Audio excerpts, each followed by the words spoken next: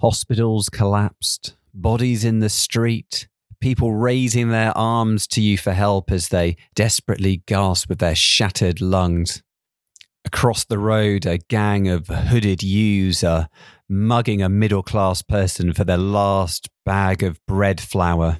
Everyone deserves sourdough, they yell as they put the boot in.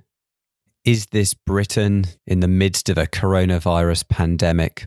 This is what many countries believe is going on in the UK at the moment, which was a surprise as I played football in the local park with my children, gazing in wonder at the sheer number of flowers that are out at the moment, thanks to a glorious spring and a 2-month lockdown.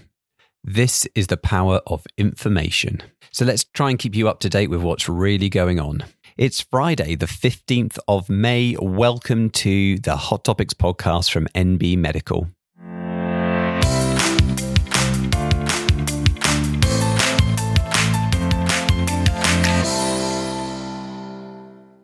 Hello once again, everyone. Thanks for joining us wherever you are in the world right now. My name is Neil Tucker, and I'll be taking you through the Hot Topics podcast today. In this podcast, we are going to talk about, unsurprisingly, coronavirus, but I think it is time for us to talk about other things as well. So we are going to have a look at some of the most important research that has been published over the last few weeks, which has gone under the radar because we've all been focusing on one very specific thing. So we are going to cover coronavirus and children. We're going to have a look at the latest research around drugs to treat coronavirus, and then we need to talk about testing. So the government made lots of changes this week to the recommendations around lockdown and going to work. One of the biggest announcements, of course, was about the schools. So the possibility that nursery-age children, reception year 1 and 2 and 6 may be going back to school in just 2 weeks' time. And as someone who's been having their children already going to school throughout the whole of this period so that myself and my wife could keep working, I thought that the majority of people would be quite pleased with this recommendation. But it took less than 24 hours for the first petition to arrive on my phone via WhatsApp, and I started to appreciate the continuing level of fear that people have about coronavirus, and particularly fear for the safety of their families, and hence significant reluctance to send them back to a communal setting. And perhaps this isn't a surprise when you've been fed 7 weeks' worth of often quite sensationalist headlines in the media. That does instill a lot of fear and anxiety in people, and that does not go away overnight. So are they right to be concerned? Well, we don't have a huge amount of data in children. What we do have suggests that children do catch coronavirus, but they tend to have a very mild response to it. And although we have seen a few rare cases of severe disease in young children in the UK, it is very rare. Of course, a couple of weeks ago, we had this alert come out from London hospitals raising concerns. They had been seeing some cases of severe illness in a small number of children.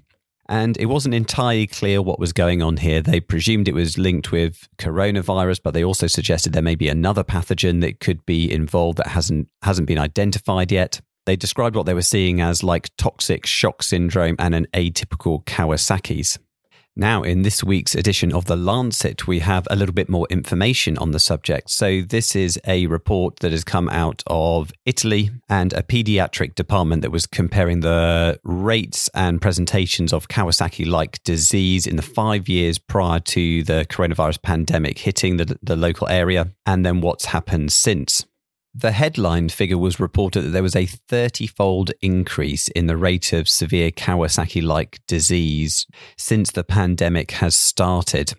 But the numbers are still very small. So in this centre, in the 5 years prior to the pandemic, they had 19 cases. And since the pandemic, they have had 10, 8 of whom were positive for coronavirus on serological testing.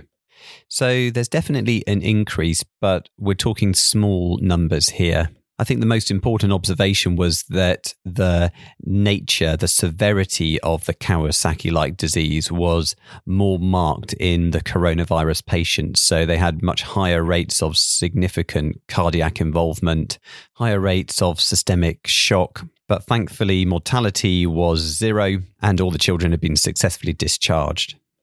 A different tack and a very reasonable concern of parents may be, even though they appreciate the risk to children may be low, they are concerned that the children who may get infected whilst not unwell themselves could then potentially be reservoirs of infection for other members of the family. This is of particular importance in multi-generational households and of particular concern for some ethnic groups such as Asians, who we know seem to have a much higher rate of severe disease.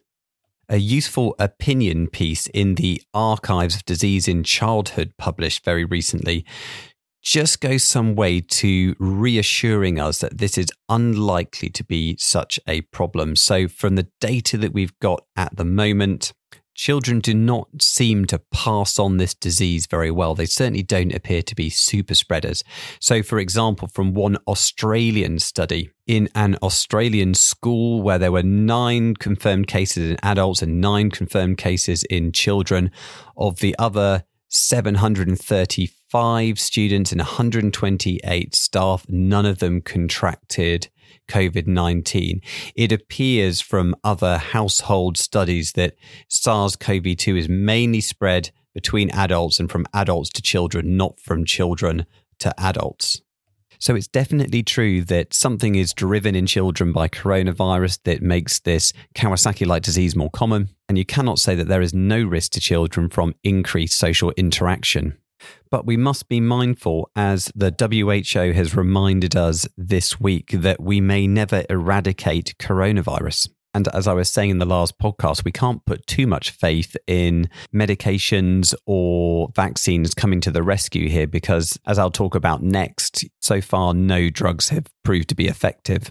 So maybe it's time to roll back the rhetoric about danger and the need to stay safe and start changing that to perhaps a more honest conversation with people about accepting that there may be an element of risk here and we need to find some way to deal with that. Barricading ourselves in our homes for the next few years is not going to be an option. And we should not forget the indirect effects of coronavirus. So in children, schools and nurseries do a fantastic job at trying to help protect children, particularly those in very vulnerable families, in providing them a safe space, in providing them meals. I know that the local school and the local nursery school where my kids go do a fantastic job and make a big difference to the community and to the lives of these children. At the moment, much of that is being lost. So their challenge will be to try and make it as safe a space as possible and then encourage families back into school. So I know I talked about this last time as well, but the drugs to treat coronavirus remains, of course, hugely topical. And I remembered as I saw a New England Journal of Medicine paper, which was a trial of lopinavir-ritonavir combination in adults hospitalized with severe COVID-19, which demonstrated no benefit compared with placebo. I realized that last week I forgot to talk about, of course, the hot thing of the moment, hydroxychloroquine. Then, lo and behold, in the BMJ, they have published 2 Chinese papers, which are randomized controlled trials on the use of hydroxychloroquine in people with coronavirus. And the first one was about severe patients who had been admitted to hospital needing oxygen. And then the second one was about mild to moderate patients who didn't need the support and who we are more likely to be seeing in the community. The conclusion from both papers was that hydroxychloroquine failed to improve negative conversion from SARS-CoV-2, by which they mean get rid of the virus from the body and make people better sooner.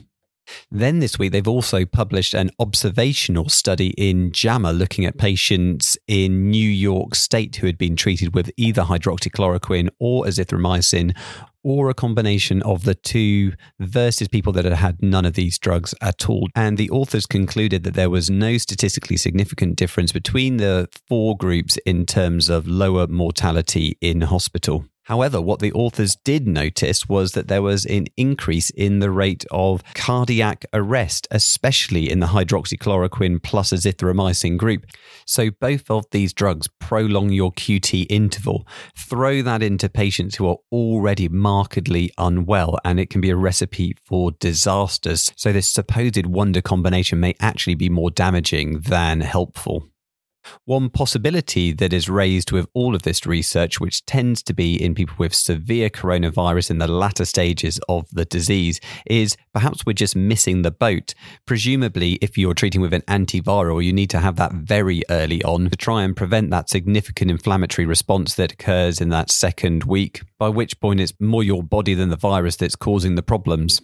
So it's still a possibility that they may discover that very early treatment could be beneficial, but I wouldn't hold my breath. The question I've seen circulating over the last couple of weeks is, could BCG vaccination provide some degree of protective effect? So a very recent Lancet editorial discusses why BCG might be helpful, as well as obviously protecting against tuberculosis. It's been found to have benefits in other areas, such as help with preventing other respiratory tract infections. Unfortunately, this glimmer of hope seems to have winked out. This week, JAMA published a paper from Israel where they reviewed 72,000 tests for coronavirus. They looked at several thousand people who had been vaccinated for BCG and a few thousand who had not been vaccinated, and they compared the difference between them for proportion of positive test results, and they found no difference. So the authors concluded that this study does not support the idea that BCG vaccination in childhood has a protective effect against COVID-19 in adulthood. Apart from accepting risk and waiting for natural immunity to develop within our population, is there any other way out of this, seen as the drugs don't seem to be helpful? Well, of course, the WHO's recommendation for the last 2 months has been tests.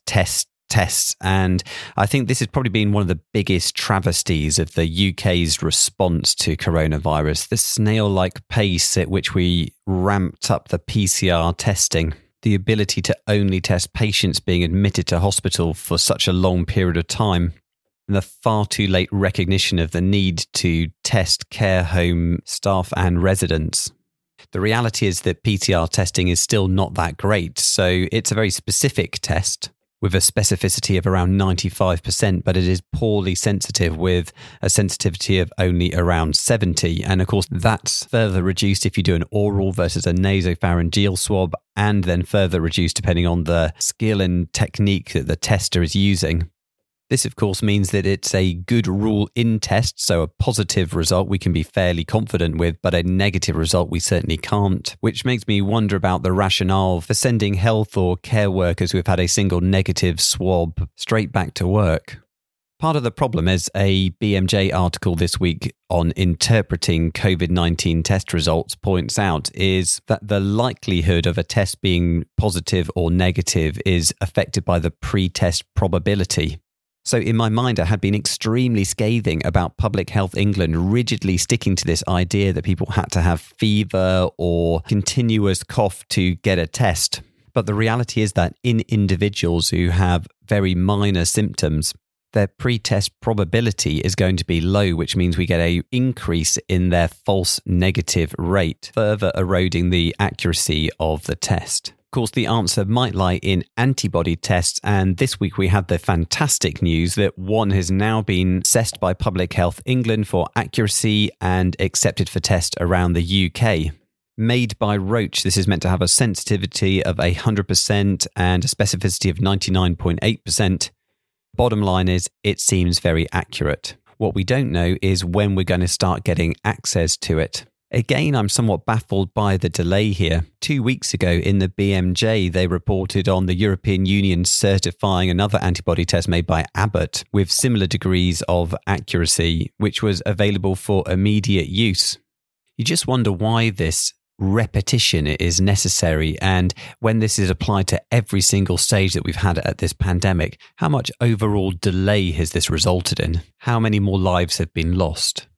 Still, currently none of this affects us in general practice because we can't test anything at all and we have our orders. So we are in a holding pattern, trying to manage patients remotely where it's safe to do so, trying to keep coronavirus out of the practice, and then trying to help those patients who have other problems. And if you are like my practice, you will have seen an uptick in the number of calls over the last couple of weeks, and more people are starting to contact us again with routine general practice problems.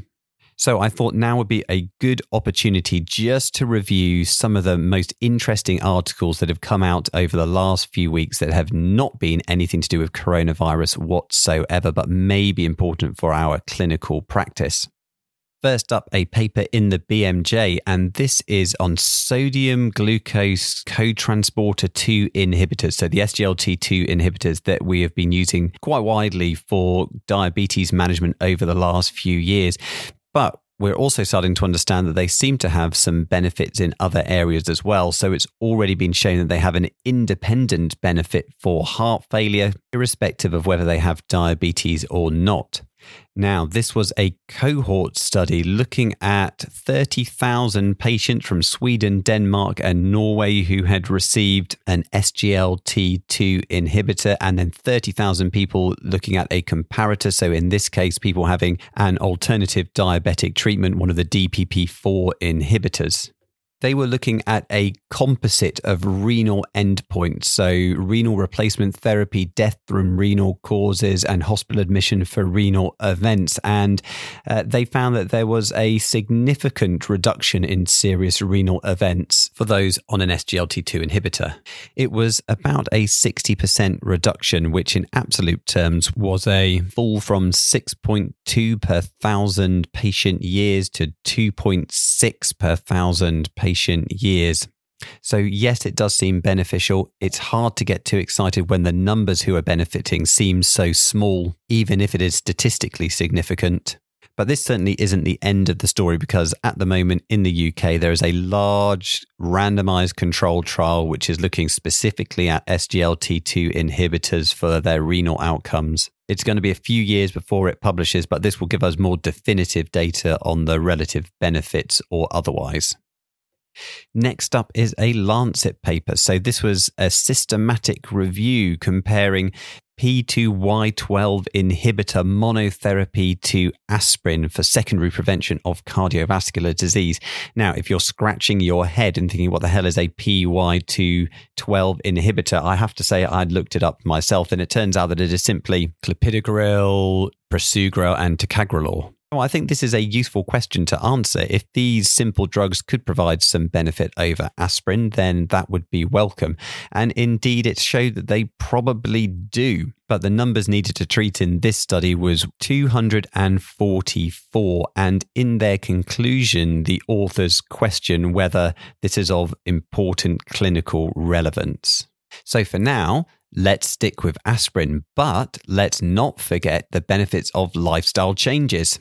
So we know that if you are overweight, then losing weight improves a range of cardiometabolic markers, but encouraging people to lose weight is a challenge. This next paper has just been published in the BJGP. And this was an observational study looking at the effectiveness of a brief intervention from the GP in encouraging patients to engage with a paid-for weight loss service.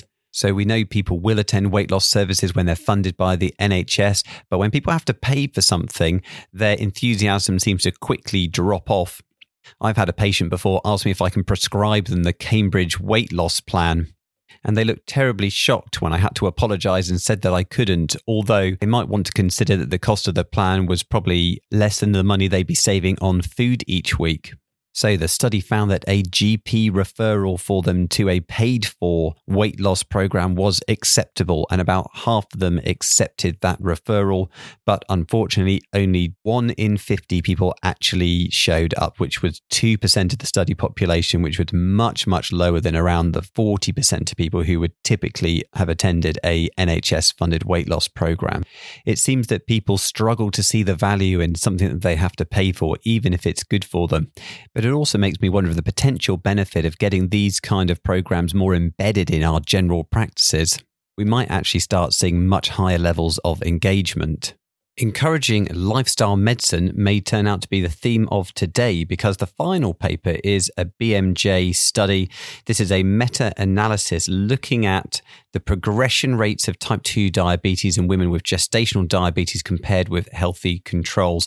And it's a huge study. Over 1 million individuals were included. And the conclusion was that there is a nearly 10-fold higher risk of developing type 2 diabetes if you've had gestational diabetes than someone someone who's had a normoglycemic pregnancy.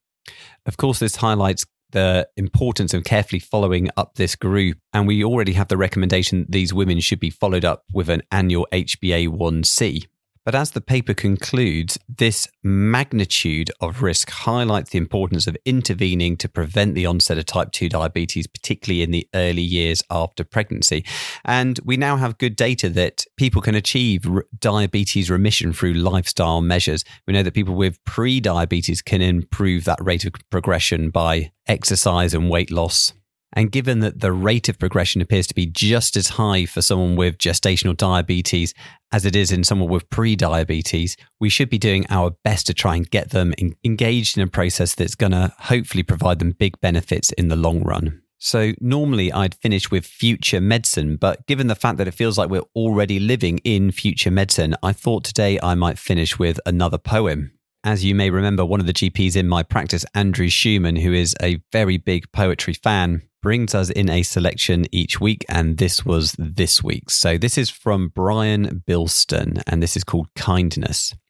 To recap what we know, it did not begin in a laboratory in Wuhan, nor with a pangolin or bat, but it already lay dormant within us like a seed in need of certain conditions to grow. Its symptoms are many and various. It may include some or all of the following: teardrops, sudden laughter, a feeling of warmth, and a peculiar uplifting of the heart. It leaves its traces everywhere, from boxes left on doorsteps to conversations over fences. It can be transmitted over vast distances, through a phone call, or from a smile across a street, or a certain softness of tone spoken beside a hospital bed. It affects young and old equally. There is no race or gender immune from it. It has the power to topple bad governments. If one person were to pass it on to just 3 others, and they in turn were to pass it on to 3 more, in no time at all, the world would be full of it. And where, might we ask ourselves, would we be then? So thanks for joining us once again. Do keep an eye out on the nbmedical.com website. So after the recent success of our live streamed online Hot Topics course a few weeks ago, we are going to be doing an urgent care course in the same vein on the 20th of June and another live Hot Topics course on the 27th, the week after. As ever, if you want to get hold of us, you can email hottopics@nbmedical.com. You can follow us on Facebook and Twitter, so @GP Hot Topics. And we will be back in a couple of weeks with everything that we need to know to stay up to date with general practice. Look after yourself. Bye-bye.